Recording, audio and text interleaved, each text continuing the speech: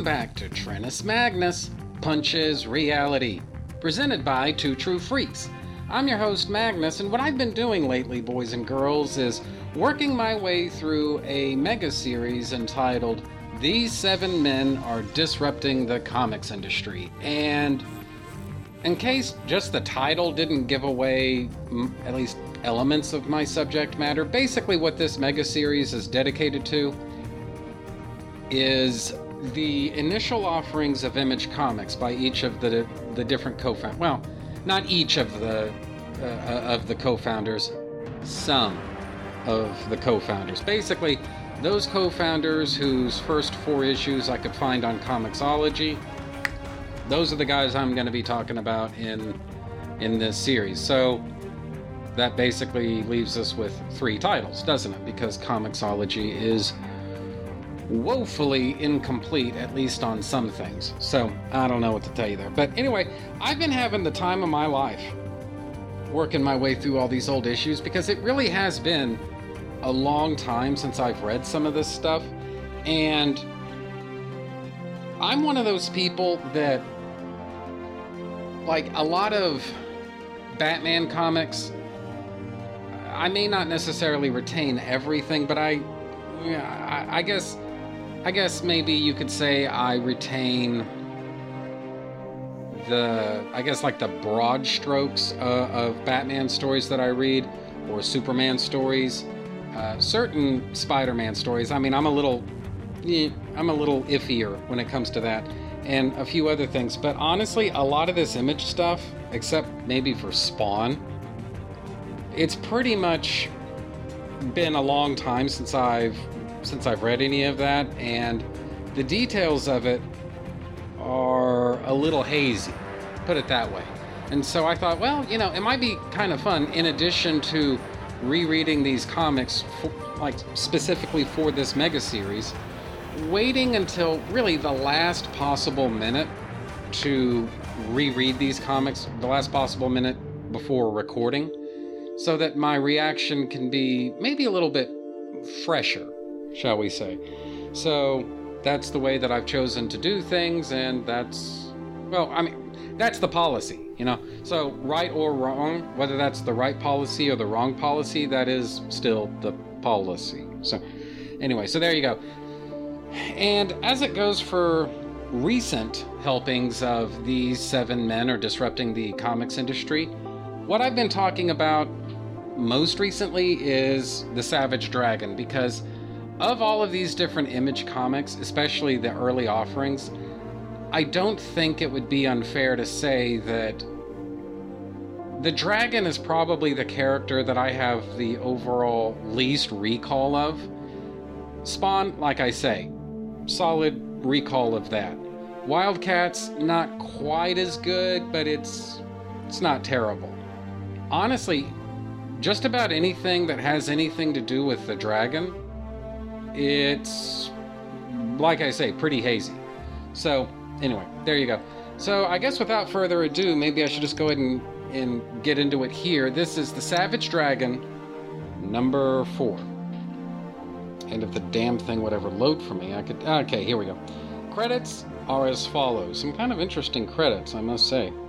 Creator, writer, penciler, and inker, Squeaky Larson. Letterer, Squeaky Eliopoulos. Colorists, Squeaky Olive, Squeaky Rude, Squeaky Cole. Editor, Squeaky Wong. Story synopsis for this story, which doesn't seem to have a title, but the story synopsis for the Savage Dragon number 4, at least the dragon's part of this issue, is as follows. The dragon arrives at the house in DeKalb, Illinois, having been summoned there by the local police. While reviewing the crime scene, the DeKalb police announced that they called in the dragon for help in dealing with a monster of some kind in the house's basement. The dragon makes his way into the basement, where he finds a malnourished, spike-covered dinosaur-looking girl chained to the wall. Back in Chicago, Dart meets Lieutenant Frank Darling at the hospital for the very first time. Meanwhile, the dinosaur girl is chowing down on fried chicken at the police station when Captain Stewart suggests recruiting said dinosaur girl into the department's Super Freak task force. The Dragon makes it pretty clear that he doesn't like that idea very much, so Stewart plays it all off as a joke. But not really. He's actually sort of serious about doing this. Later, the Dragon has a sort of awkward encounter with Amanda, a woman whom he rescued and who now thinks that she has feelings for him, but he makes it clear that he's not interested in a relationship with anybody right now. Once that's over, the Dragon and Dart get summoned to the underground where some super freaks are said to be duking it out with each other. It turns out to be Barbaric and Ricochet from the first issue, and they're getting the shit pounded out of them by Cesspool, this really weird-looking dude whose entire body appears to be covered in ruptured blisters or something.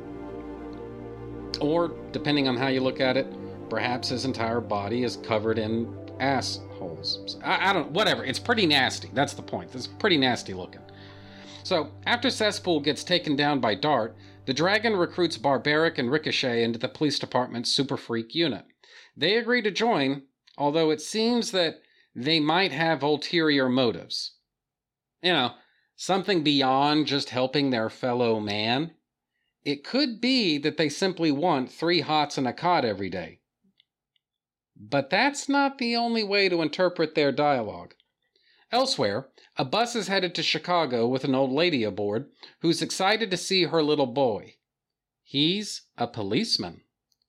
To be continued. Although, probably not anytime soon, to be honest with you.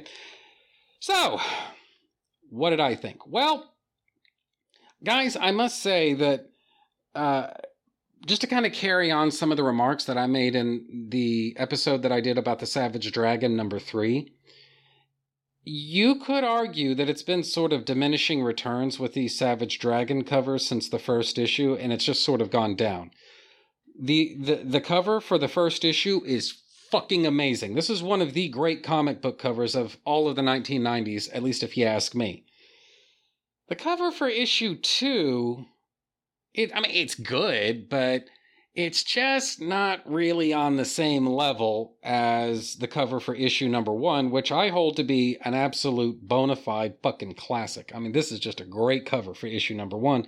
Like I say, issue number 2, it's good, it's competent, it's well done, just doesn't hit quite the same way as perhaps issue number 1's cover. Issue number 3 is worse yet than issue 2, and at this point, by the time we get to issue number 3, the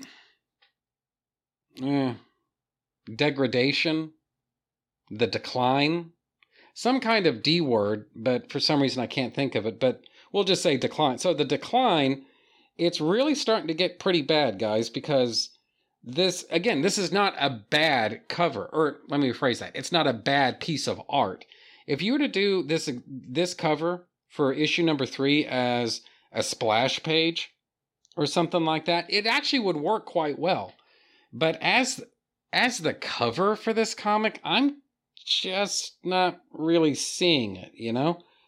Just, it doesn't, there's a certain something that the cover for issue number 3 was lacking, and I stand by that. So, getting into the cover for issue number 4, it's probably fair to ask, what are we in for on this? And honestly, the momentum on the quality of these covers is actually starting to shift back around. I would actually put the cover for issue number 4, I would say that it's, just about even, I would say, with the cover for issue number 2. So, not quite on issue number 1's level, but not quite on issue number 3's level either, so that's good. So, saying that it's fairly comparable in terms of quality to issue number 2, sounds about right. So anyway, as to the cover, it consists of the dragon, and he's got his fist cocked, it's pulled back, it looks like he's about to punch the camera, the camera, as it were. Dart is somewhat turning her back on the camera so that we can see her buttocks. She's holding a giant fucking gun of doom, and her facial expression is one of, don't fuck with me because I'll break you in half, man. So there's that. And then there's Barbaric looking large and in charge. He's wearing a Chicago PD uniform with two bandoliers, it looks like. And for as big as Dart's giant fucking gun of doom might be, I would actually say that Ballistic's giant fucking gun of doom is just that much bigger. Or sorry, not Ballistic. Barbaric. Ballistic, Barbaric, whatever. Anyway, so Barbaric's giant fucking gun of doom is just... It actually looks like it's even bigger than Dart herself. Not just bigger than her gun, bigger than Dart. Just a big, big fucking gun. So, anyway. This cover... And you know what? It's kind of funny. In a lot of ways, this cover sort of epitomizes everything that some people hate about 90s comics. And everything that, honestly, the more time goes by, the more I love. I just fucking cherish about 90s comics. This is just so good. This is so good.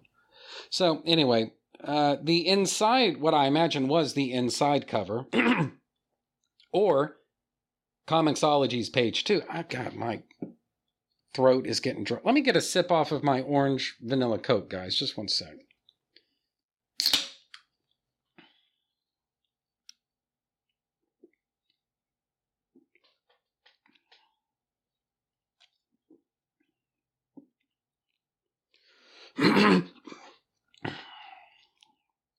Also going to get some vapor. Because, hey, why not, right?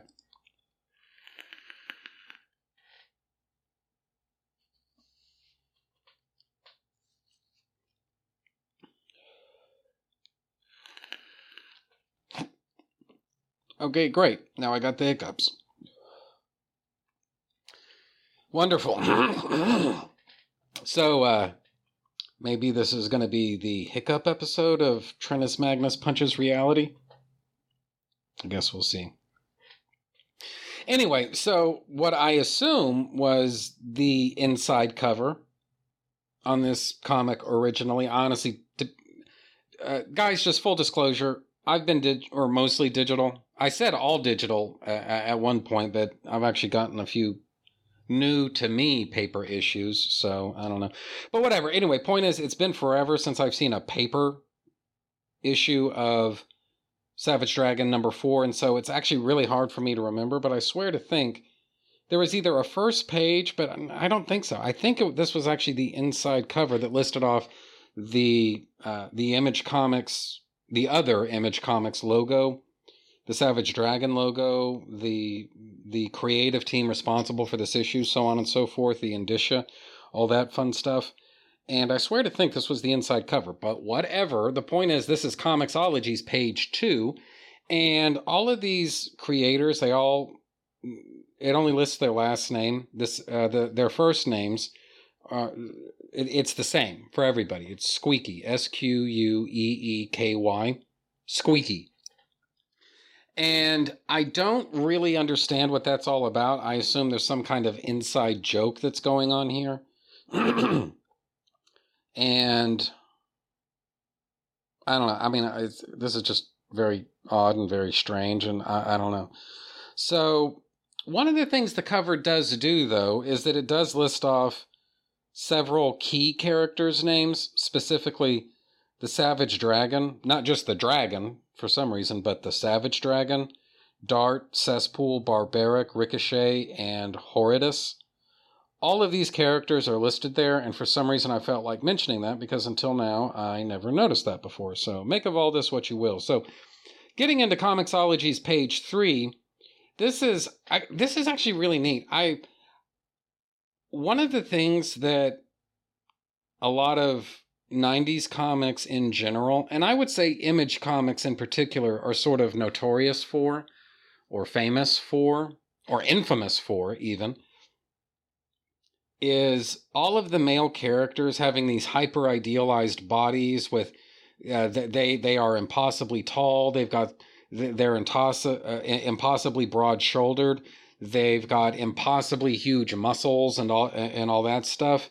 And one of the things that works for me about the Savage Dragon as a comic is that the art sort of goes out of its way to make it clear that even in the fictional world in which the dragon lives, he is exceptional. Because you can see it right here. This is page 3, panel 1. He's got his back to the camera. He's walking into the house like he owns the place with a giant fucking gun of doom. And he's got his wife beater on and showing off his muscles and how big he is, how tall he is, and all that. I mean, he looks like he can kick some serious ass, but the thing is, he's surrounded by police officers, men and women alike, who have, one might say, more normal types of proportions. And so the art is making it pretty clear that these characters, Barbaric, the Dragon, Dart, Ricochet, all these characters, these super freaks, they are exceptional within the context of the fictional world in which they live. But this isn't a comic book where everybody's beautiful. Certain people are ripped and chiseled and just real gnarly looking, and others are not. And the deciding factor in all of that appears to be whether or not they're a super freak of some description. So make of all that what you will. Now, another thing that kind of works for me is the dragon. He basically shows no hesitation, no fear, no nothing in dealing with what he thinks in that moment is a monster hiding in the basement or trapped in the basement or whatever. He doesn't even ask for a description of what he's going into. He doesn't try to get intel. Nothing. He just opens the door, and in the moment, he's ready to go into the basement and kick some serious ass, guys. And so it comes out, and in pretty short order, I should say, it comes out that no, he's not gonna be facing off in some kind of super battle with a monster. This is actually a rescue that he's performing.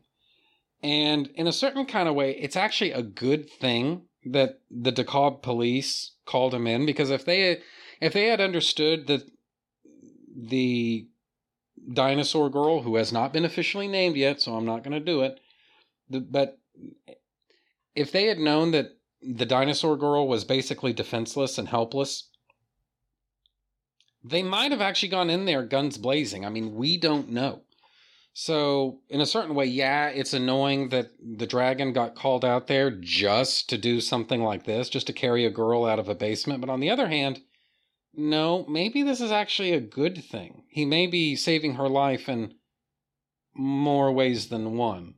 So, anyway, now moving forward a bit, getting into page 5. Look, guys, I don't know this to be true. All right? But every time I've ever read Savage Dragon number 4, I've wondered, all the fill-ins and all that other stuff from, or not fill-ins, the backup features in issues number 2 and 3. I've wondered if the reason that those backups weren't inserted in there isn't because Larsen was seriously under the gun getting basically his own publishing company up off the ground, getting his own comic book company up off the ground, trying to find talent to fill out his studio and all that fun stuff. And so maybe the reason that some of those backups existed was basically to give Larsen a little bit of breathing room. You understand? He wrote these scripts and he intended the scripts to end at certain points, and then realized, I'm not going to be able to get everything done in time in order for this issue to get shipped to the printers on schedule so that the book can come out as it was announced. So I'm going to have these backup stories just kind of pad out the issue a little bit and work these other pages in later. The reason I'm saying that is because if you look at Comixology's page 5 of this issue, this could be, or at least this could function, as the last page of the third issue. I'm not saying that this is what Larson originally intended these pages to be. I'm just saying it could work that way. The ending for the third issue was so abrupt, whereas this page ends on kind of a sort of an emotional high, that it makes you wonder, was this intended to be the last page of issue 3? And I'm not so curious about that I wanted to search around online and look for answers. To my knowledge, which is saying pretty much nothing, but to my knowledge, Larson has never commented on that one way or the other, so I don't know. So just take all of this with as many grains of salt as you see fit. So, anyway, getting into page 6, guys, Frank Darling's paranoia is really starting to get to him. His wife got kicked down an escalator at the mall, and she's convinced it was an accident. Could have happened to anybody. Frank is not quite so convinced of that. He thinks, or at least he worries, that may have been an attempt on her life by the bad guys, just to kind of put the screws to him, Frank, a little bit. So, who knows? Elsewhere, speaking of kind of scumbags here, actually, I don't know. Is Frank a scumbag? I mean, he got caught in shitty circumstances. He did something he clearly did not want to do. I mean, he wanted to do it, but he recruited the Dragon into Chicago police, and he wanted the Dragon to join, but basically Frank himself is now getting held over a barrel by the bad guys. The Dragon gets pointed in directions that really aren't all that threatening to the bad guys, while the bad guys get to do whatever the hell they want.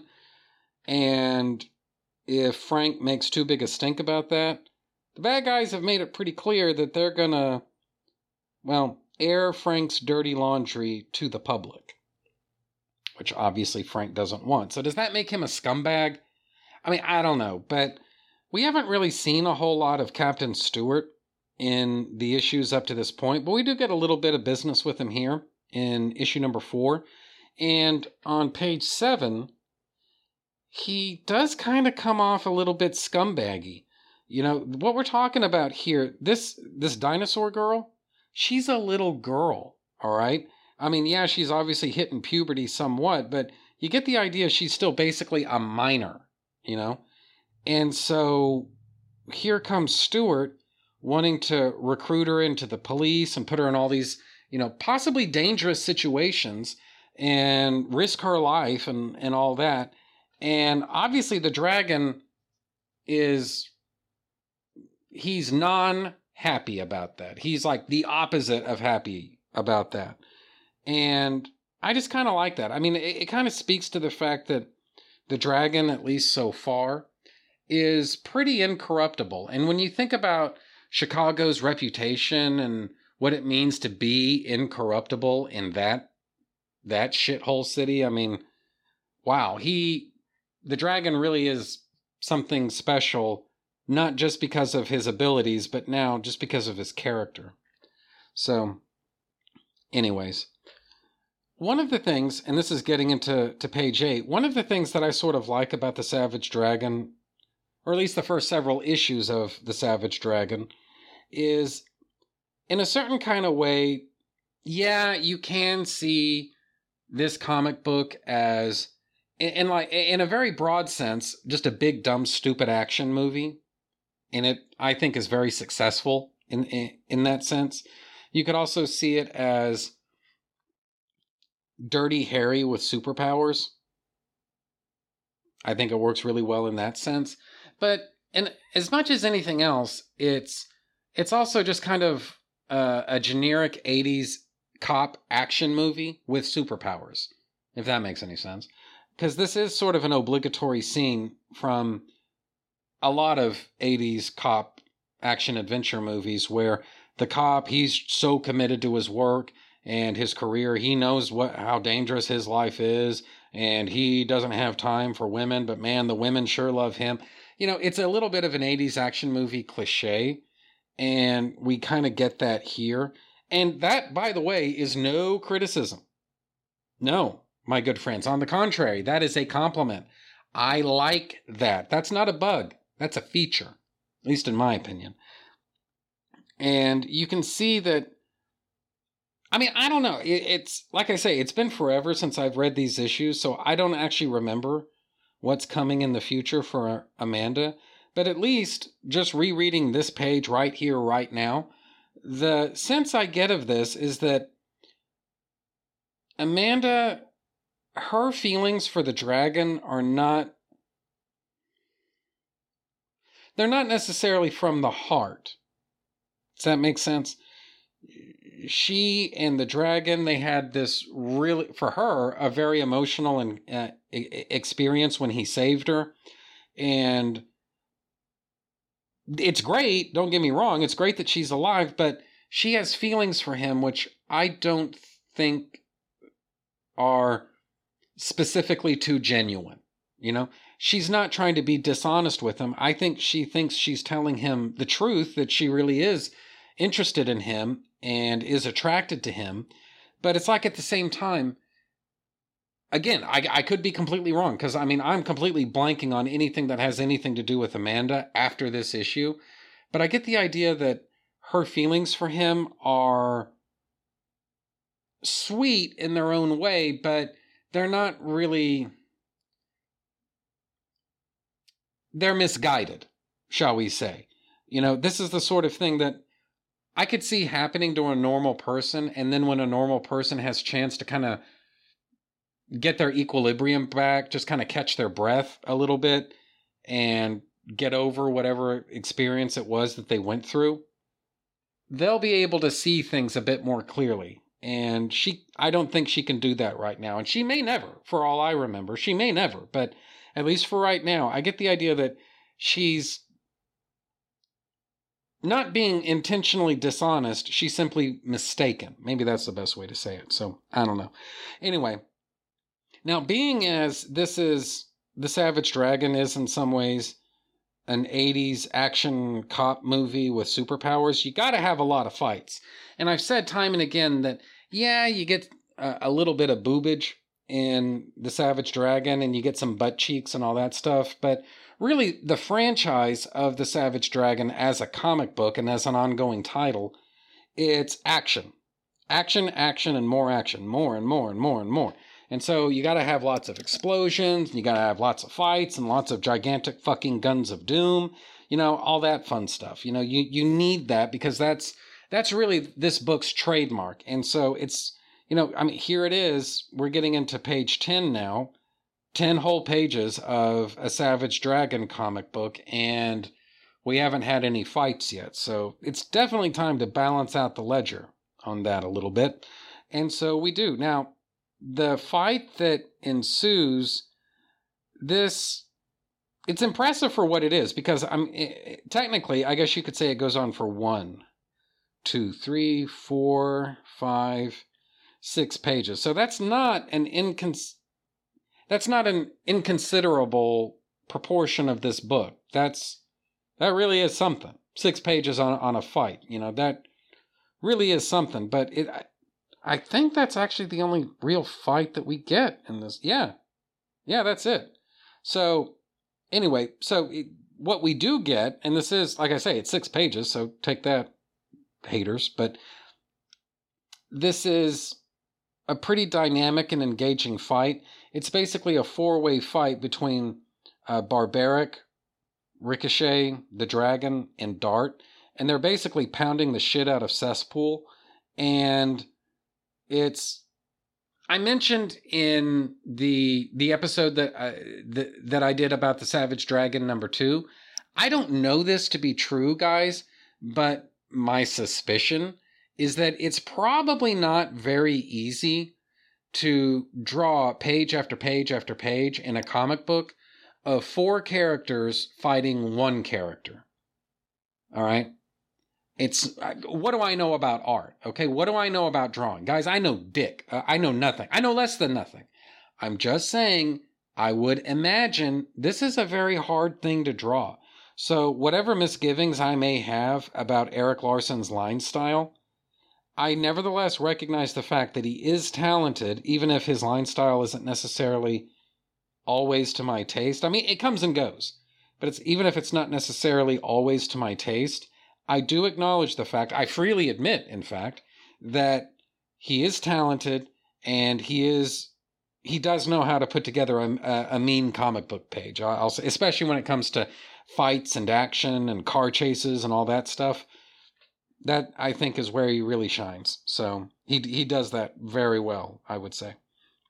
So anyway, nearing the end of the issue, Barbaric and Ricochet, they basically go back to the police station, at least for a while, before Ricochet gets mortally offended by Captain Stewart and then storms out the door. And then at the very end, at the bottom of page 16, as Comixology would have it, we start getting perhaps a little bit of insight into this ongoing subplot regarding this woman who keeps calling the police station claiming that she's the dragon's mother. And this is the first time that we've set eyes on the person who I assume is calling.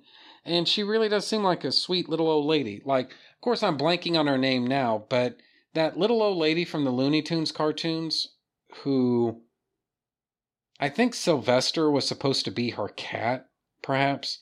Or maybe Tweety was her bird. Or maybe both. I don't remember. But anyway, this little old lady, and that's just sort of the voice that I used, that kind of high-pitched, kind of voice. When I was reading this old woman's dialogue, that's the voice that I had going in my head. And I guess for the rest of the voices in this comic, honestly, not very many of these characters even really have distinctive voices, other than, honestly, the only thing that I could think of for Barbaric is Steve Buscemi, wait, is there an H in that guy's name? Whatever, Mr. Pink. Okay, we'll say Mr. Pink. So basically, every time I see Barbaric, the voice that I think of is Mr. Pink. And I don't even really completely understand why, because Barbaric as a character, he doesn't really, I don't know, maybe he kind of looks like Mr. Pink. I mean, I don't know. It's, I can't even completely quantify it. It's just, he reminds me of Mr. Pink, something about his face, and even really, I would say some of his dialogue. It just sounds like something that I could picture the actor, Mr. Pink, saying with credibility. You know, he could give a good performance with this, I think.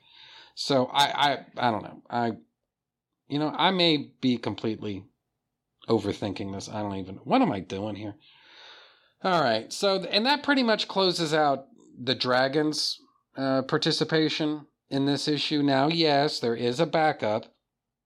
This one features Rapture and Ricochet, and I don't really have any great desire, as I said in the last episode about the Savage Dragon, I don't have any great desire to work my way through any of these backups. Maybe someday I will, but at least for right now, I'm really not feeling it. So, all things considered, I'd say that's pretty much it for Savage Dragon issue number 4. So, yeah. Now, as to feedback,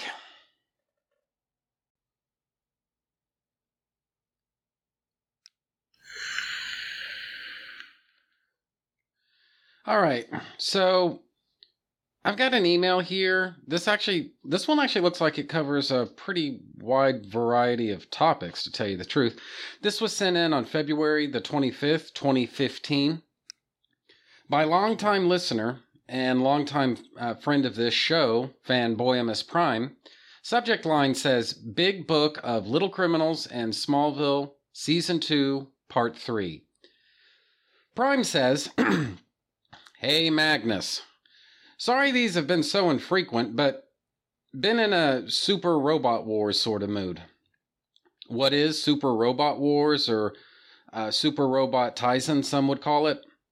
What happens when you put a boatload of animes onto a blender and slam the button while throwing in some original mecha, characters, and villains in as well for good measure? That universe might look like the Justice League has a trinity that forms the basis for it. Though in this case, it is Gundam, Getter Robo, and Marzinger.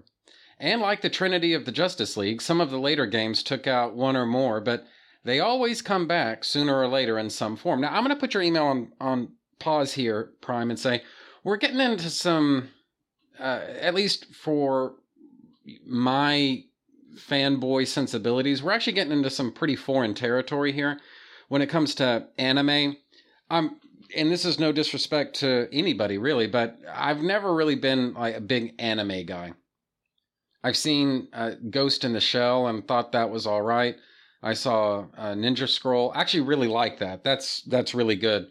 I saw a little bit of Ranma 1/2 like back in the 90s or something. And I thought that was, it's pretty funny. It's kind of weird, but it's all right. Let me think, what else? Crying Freeman. I remember that. And that was actually all right, too.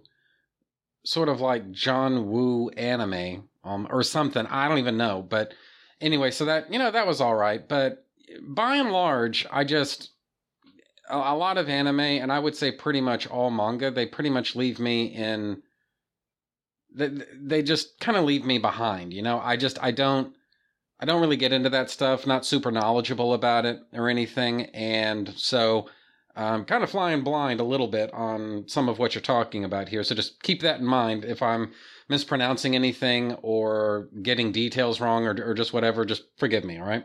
But anyway, Prime goes on to say, Macross has ended up being a mainstay for the games as well. I won't say Robotech, as the other two animes used to give that show enough episodes for syndication, have not appeared in any of the SRW games. Though the anime used in the Robotech movie has appeared in those games.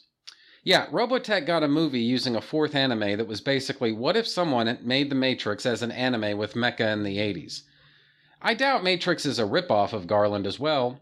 Not sure how widely released, if at all, the Robotech movie was. Plus, it is all Plato's allegory of the cave as a basic idea. Go Lion, aka Lion Voltron, was in an SRW game as well. An anime to this day, I am surprised they managed to alter it to be airable on US TV, as holy shit is Go Lion violent. I mean, the bad guys have the losers of gladiator combat for their amusement turned into a stew for their monsters to enjoy. The Galra Empire, aka Planet Doom, also in the show blew up the Earth, changed it to the home planet of one of the Lion pilots in Voltron, but the planet still went boom.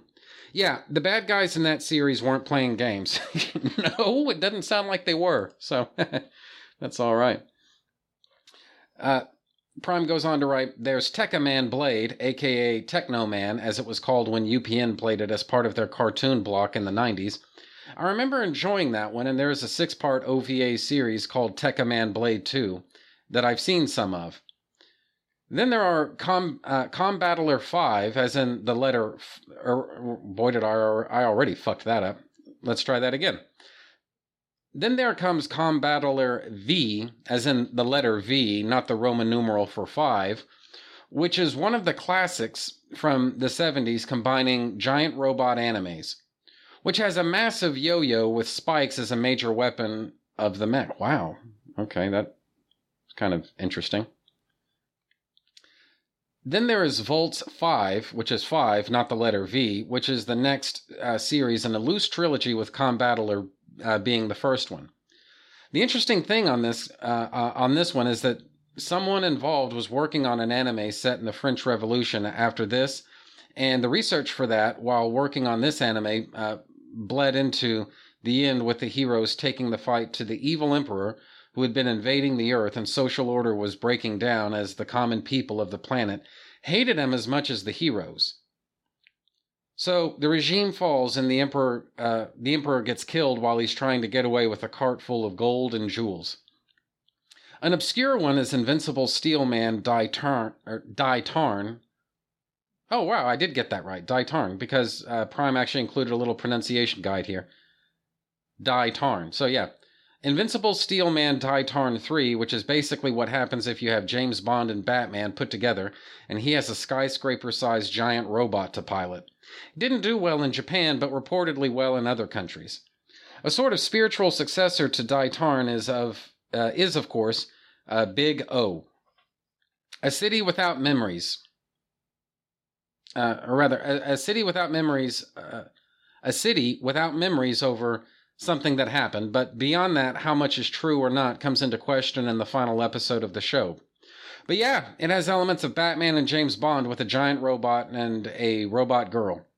Neon Genesis Evangelion almost doesn't need an introduction given its infamous piece in the pantheon of giant robot shows. And Prime, I'm going to have to put this email back on pause here and say I beg to differ because, again, complete anime numbnuts here. So I have no idea what Neon Genesis Evangelion is, what makes it so infamous, or just what. So just bear that in mind. So Prime goes on to write, what happens when the writer of the source material is depressed and intends to crush the heroes by working for some fucked up people? However, in the Super Robot Wars games, if you are hot-blooded enough, you survive the end of the world and punch some sense into Shinji Ikari. I guess is how that's pronounced. With a space station that also doubles as a really huge hammer. Yeah, the SRW games get weird. Really weird. The anime with said massive weapon that would make even Thor blink is Gao Gaigar. Prime, I hope I'm pronouncing that properly. Gao Gaigar. It is of the Brave meta series, which is basically what you'd call the cousin of the Transformers, as their origins were that the original Transformers line ran out of gas in Japan and the US, but the Japanese company involved in making the Transformers still had molds and such available, so they went and got new cartoons made, and so was born the Brave meta series, as I've mentioned before in emails. Only this series and the meta series has been in Super Robot Wars. And Prime, I'm going to put this email back on pause and say, that seems like that lines up with something else I heard. I mean, this was like ages ago, but I watched Transformers, the movie, like the 86 animated version. I watched a few clips of that on YouTube, and I'm sure by now you know how YouTube works, where if you watch something, they show you, as recommendations, they show you other things that are kind of similar to that, or perhaps more of that. And so you watch a couple of Transformers the movie clips, and what ends up happening is you get these other recommendations that are about Transformers, or maybe tangentially about, or like semi-connected to Transformers. And there was some video, and I'm blanking on all the details now, because Prime, look, you got to understand. I mean, this was a pretty long time ago, like a year or something like that. But I seem to remember that there was some type of video where basically the YouTuber was talking about, it's not an official continuation of the Transformers that happened in Japan, but it's like at the same time, it's using the same basic designs as the Transformers, different names, I think different storyline, different other things as well. But the common starting point for this is Transformers. And so I didn't pay super close attention to it because, again, not real big on anime. And so a lot of that stuff just kind of goes right by me. But I do remember hearing something similar to what you're talking about here. And it makes me wonder if these two are the same thing. So I don't really have a very good answer to that. So, yeah. Let's see. Moving right along here, Prime goes on to say, not sure how to put Better Man, which it seemed is tied to the Gao Gaigar characters from both appear in each other than it is fucked up.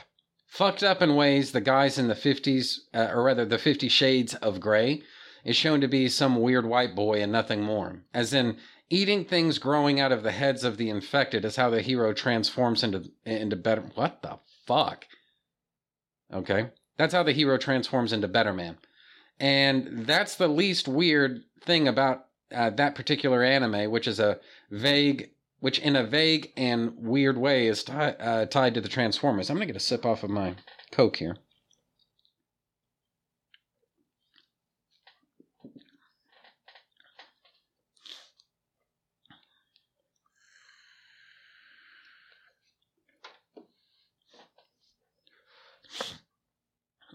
All right, so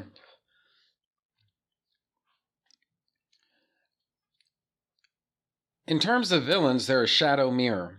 Basically, if the mirror universe of Star Trek tried to literally invade with undercover agents going ahead to get in position, is what that was all about. That actually sounds kind of interesting, Prime.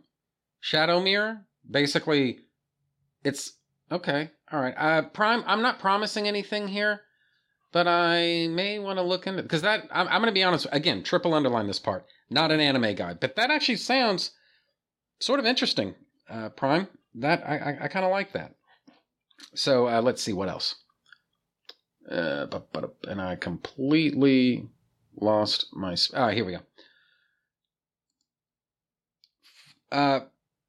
For the big book of Little Criminals, the film noir movie come to reality was something else. Truth really can be stranger than fiction. And Prime, I'm going to have to agree with you on that. The thing that I liked about doing all of those big book episodes with Chris Honeywell, and I think the last one included Scott Rifen, if I recall correctly, but what I liked about that was the fact that a lot of this stuff is nonfiction. Now, yes, there is a certain sense in which we can kind of classify urban legends as nonfiction because they're real, they're just not true, right? But nevertheless, that was sort of my big buy-in for, or even conspiracy theories for that matter. I mean, they may or may not be true, but they are nevertheless real from the standpoint that they actually do exist. Some people actually do believe in these things. So whatever.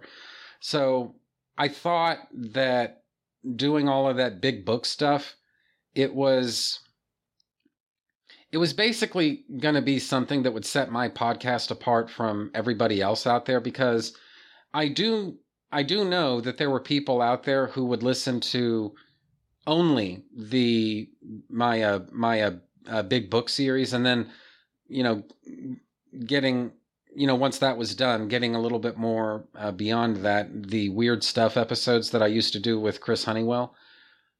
There were listeners who would listen only to that stuff. They didn't really give a damn about Batman movies or X-Men comics or any of that stuff, Smallville.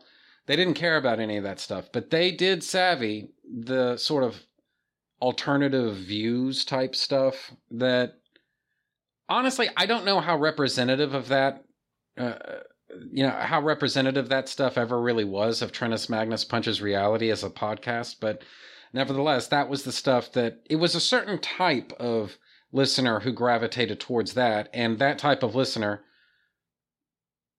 by and large, they didn't really care very much about, the other subject matter of this podcast. So, I don't know, that was a lot of fun, and it's one of those things that I look back on now, and I can't help thinking I could do those episodes better, but I guess that's just the nature of podcasting.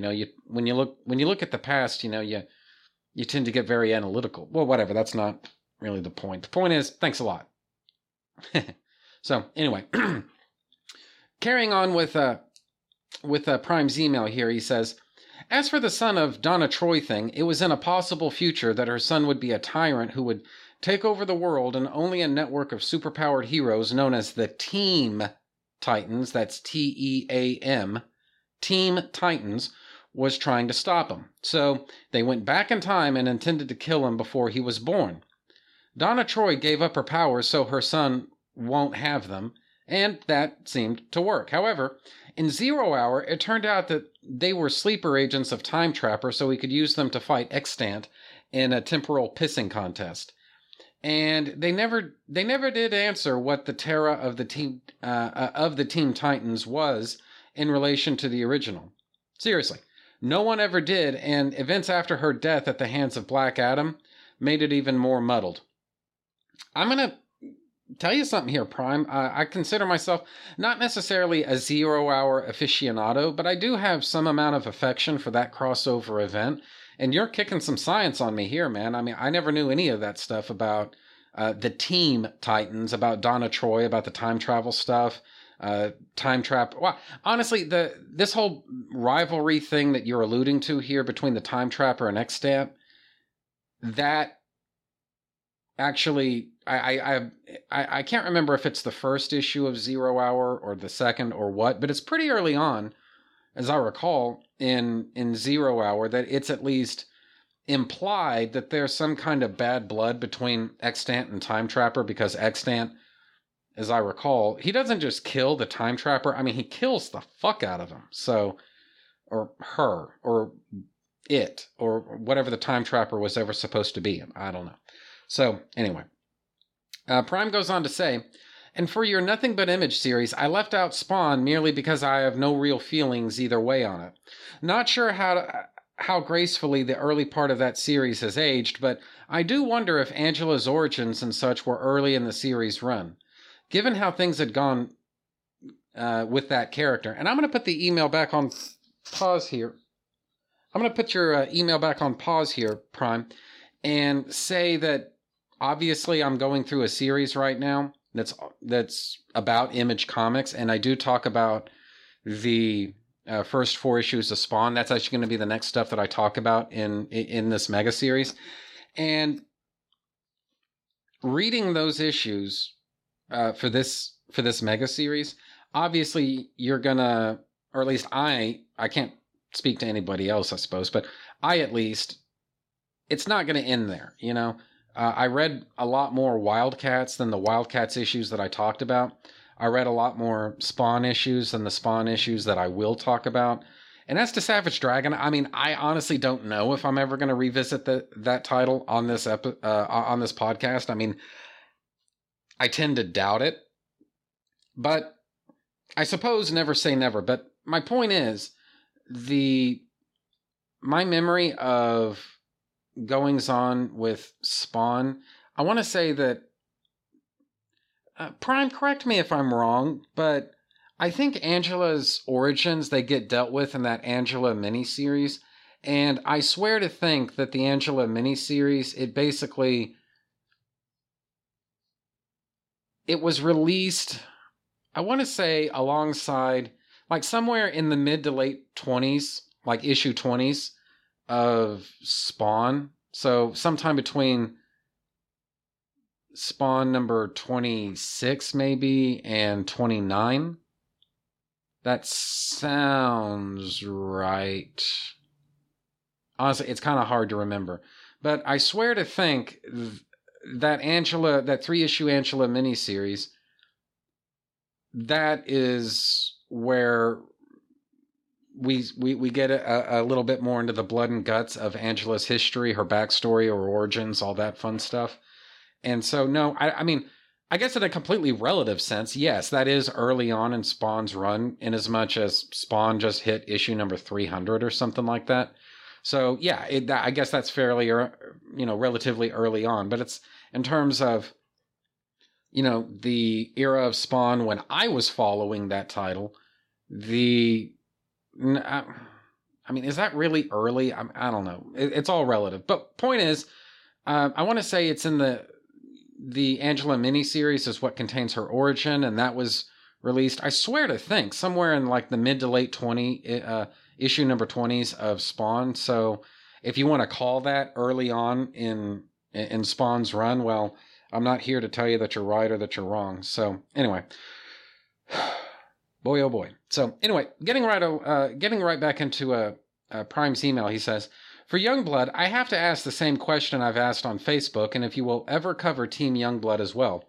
From what I've gathered, that book became the flagship Youngblood title, and Youngblood becomes a secondary title to it. And Prime, I'm putting your email back on pause here to say that that's kind of the way that I remember things going too. Honestly, it's been a really long time since I've gotten into the blood and guts of all that extreme stuff. It's been a pretty long time, but that's the way that I remember things going as well.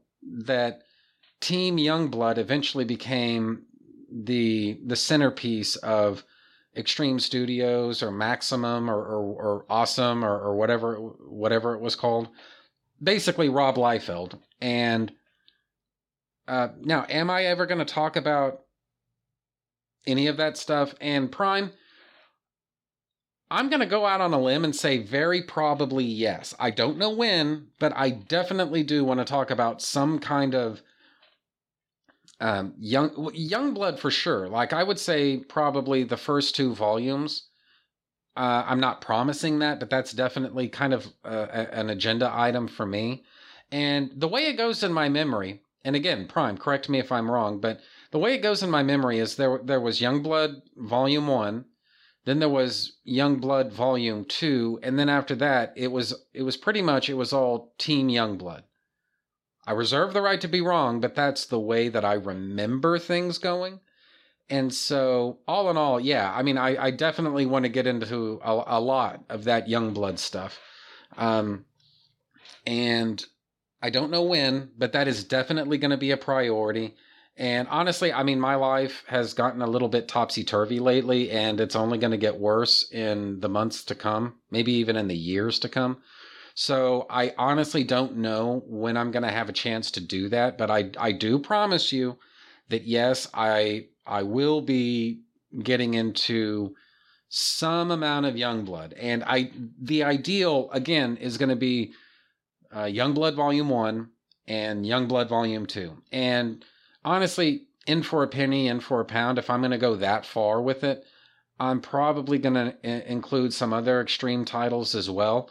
It's just, Rob Liefeld takes a lot of shit, or less so lately, to be honest. I mean, I would say he takes less shit from people lately, but there was a time back in the 2000s and the 2010s when the poor guy just couldn't catch a fucking break. I mean, people were like giving him copies of How to Draw Comics the Marvel Way and stuff like that at cons. It's just, fuck you to those people, And anyway, so I'm not here to tell you that Liefeld is, my favorite artist of all time, but I do think he is incredibly underrated. And so I definitely want to give the Youngblood titles some love. So when that's going to happen, like I say, I don't know, but that is a priority at some point or another. So anyway, carrying on with Prime's email, he says, and from what I can gather, Liefeld's body of work is best when done by others. Supreme by Alan Moore, Glory by others, and Heard the Prophet series of the last few years was rather good. And Prime, I'm going to have to take your word for most of that. Now, what I will say about Supreme, I have read a fair amount of that pre-Alan Moore Supreme, and to me, they're both good. Now, they're good for different reasons, but I would say they're both actually pretty good. And obviously, Supreme is a kind of a Superman figure in the Extreme universe. And Alan Moore made him, I would say, more of one. This is definitely a Superman pastiche. There's just, like, more explicitly a Superman pastiche. Whereas before, you kind of figured that this guy is basically hitting at Superman's level. And he's definitely got that same kind of iconic stature in the Extreme universe. But you weren't necessarily meant to view Supreme as a Superman surrogate.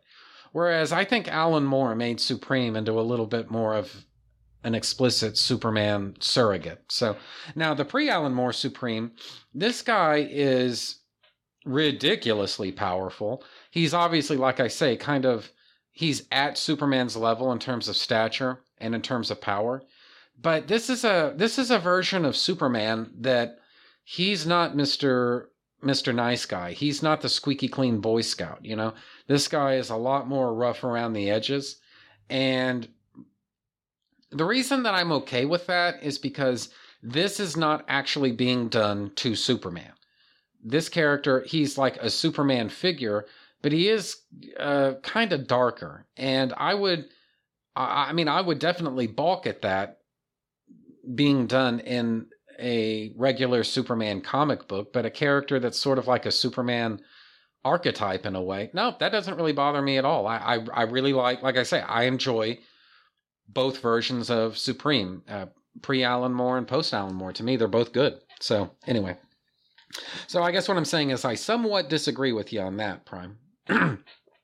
Now, Prime goes on to say, as for Gen 13, one thing is for certain. They aren't as powerful as Superman, as he survived being at the edge of a nuke going off, and they, well, didn't survive a nuclear blast.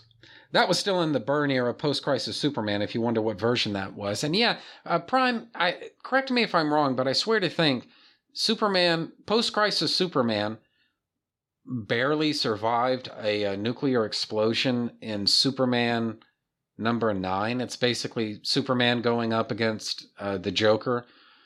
Because the Joker is the Joker, he just stopped by Metropolis, and he, of course, if you stop by Metropolis, you know, you're a supervillain visiting Metropolis, you're gonna tangle with Superman sooner or later.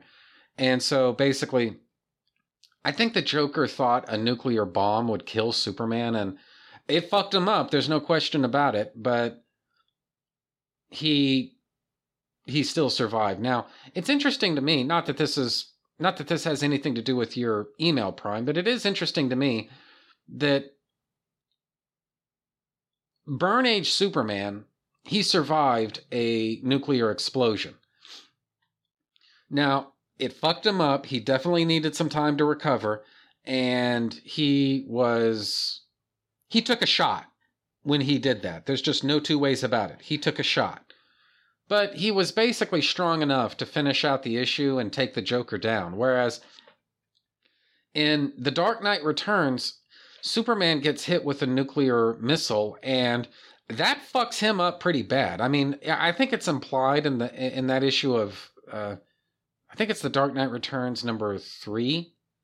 I think it's implied that it took Superman like several days, or rather several hours, and maybe even a few days to heal enough just to leave the scene, you know?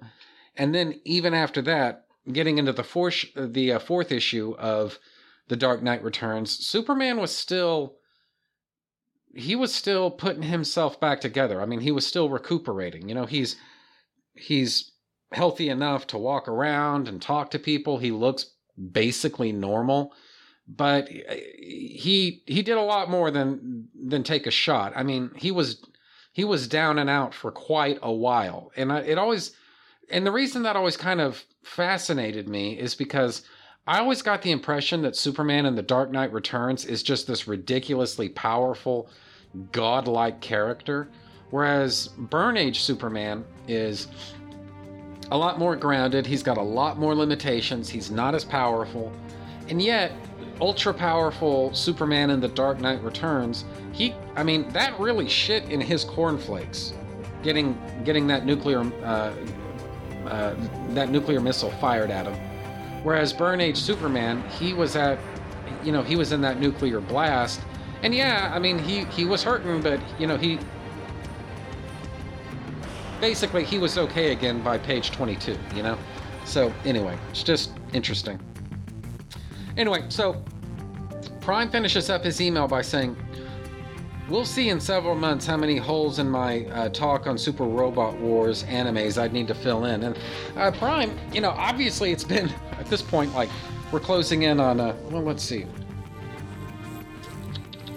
5 years, okay? Because I'm recording this, forget about when this episode is coming out. I'm actually recording this in February of 2020.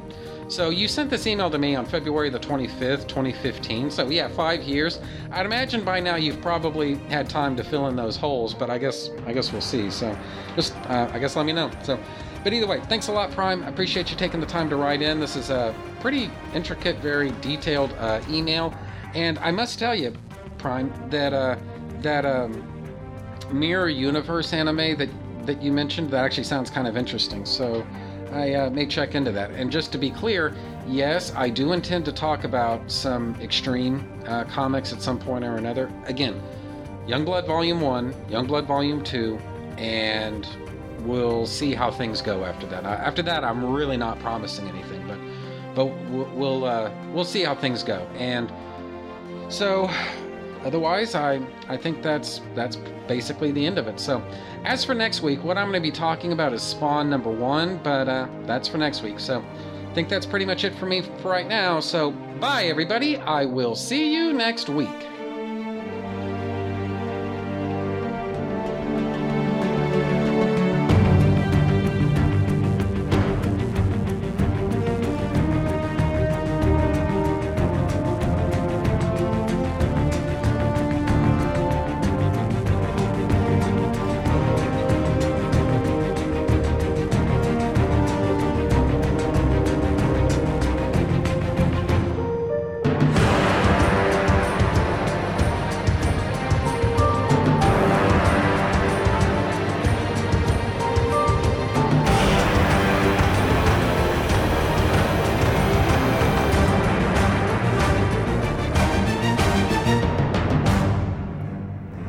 Okay, so I think that's just about the end of that.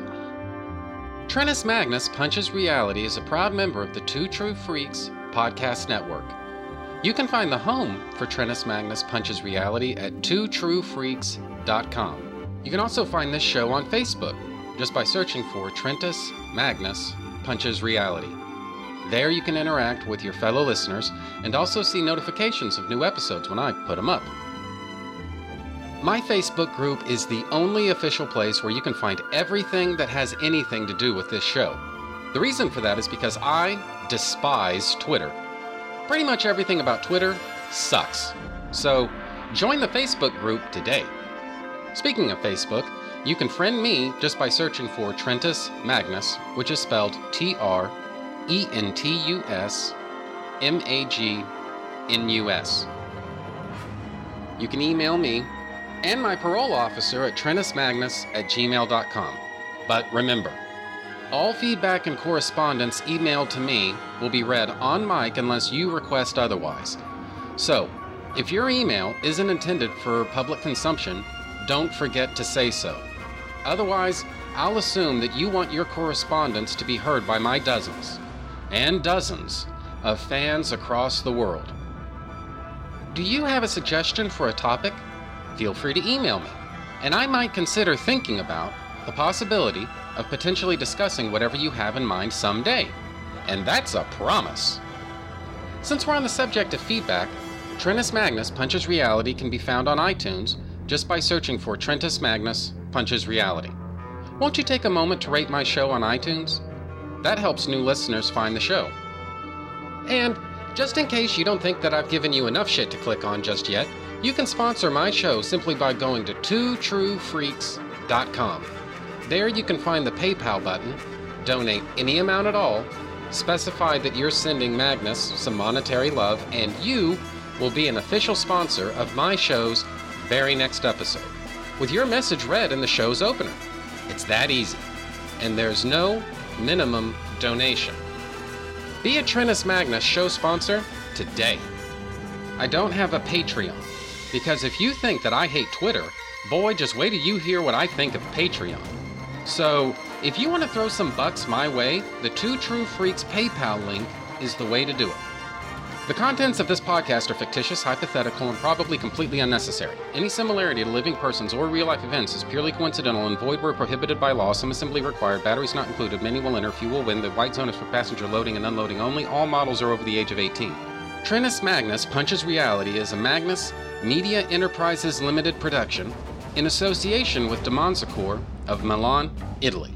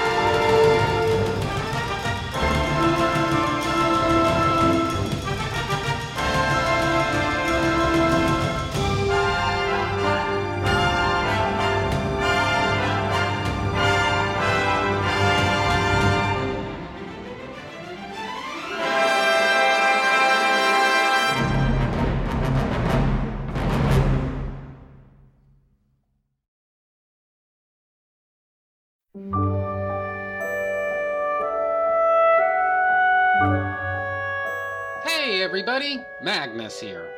I host a podcast called Trennis Magnus Punches Reality, a proud member of the Two True Freaks podcast network.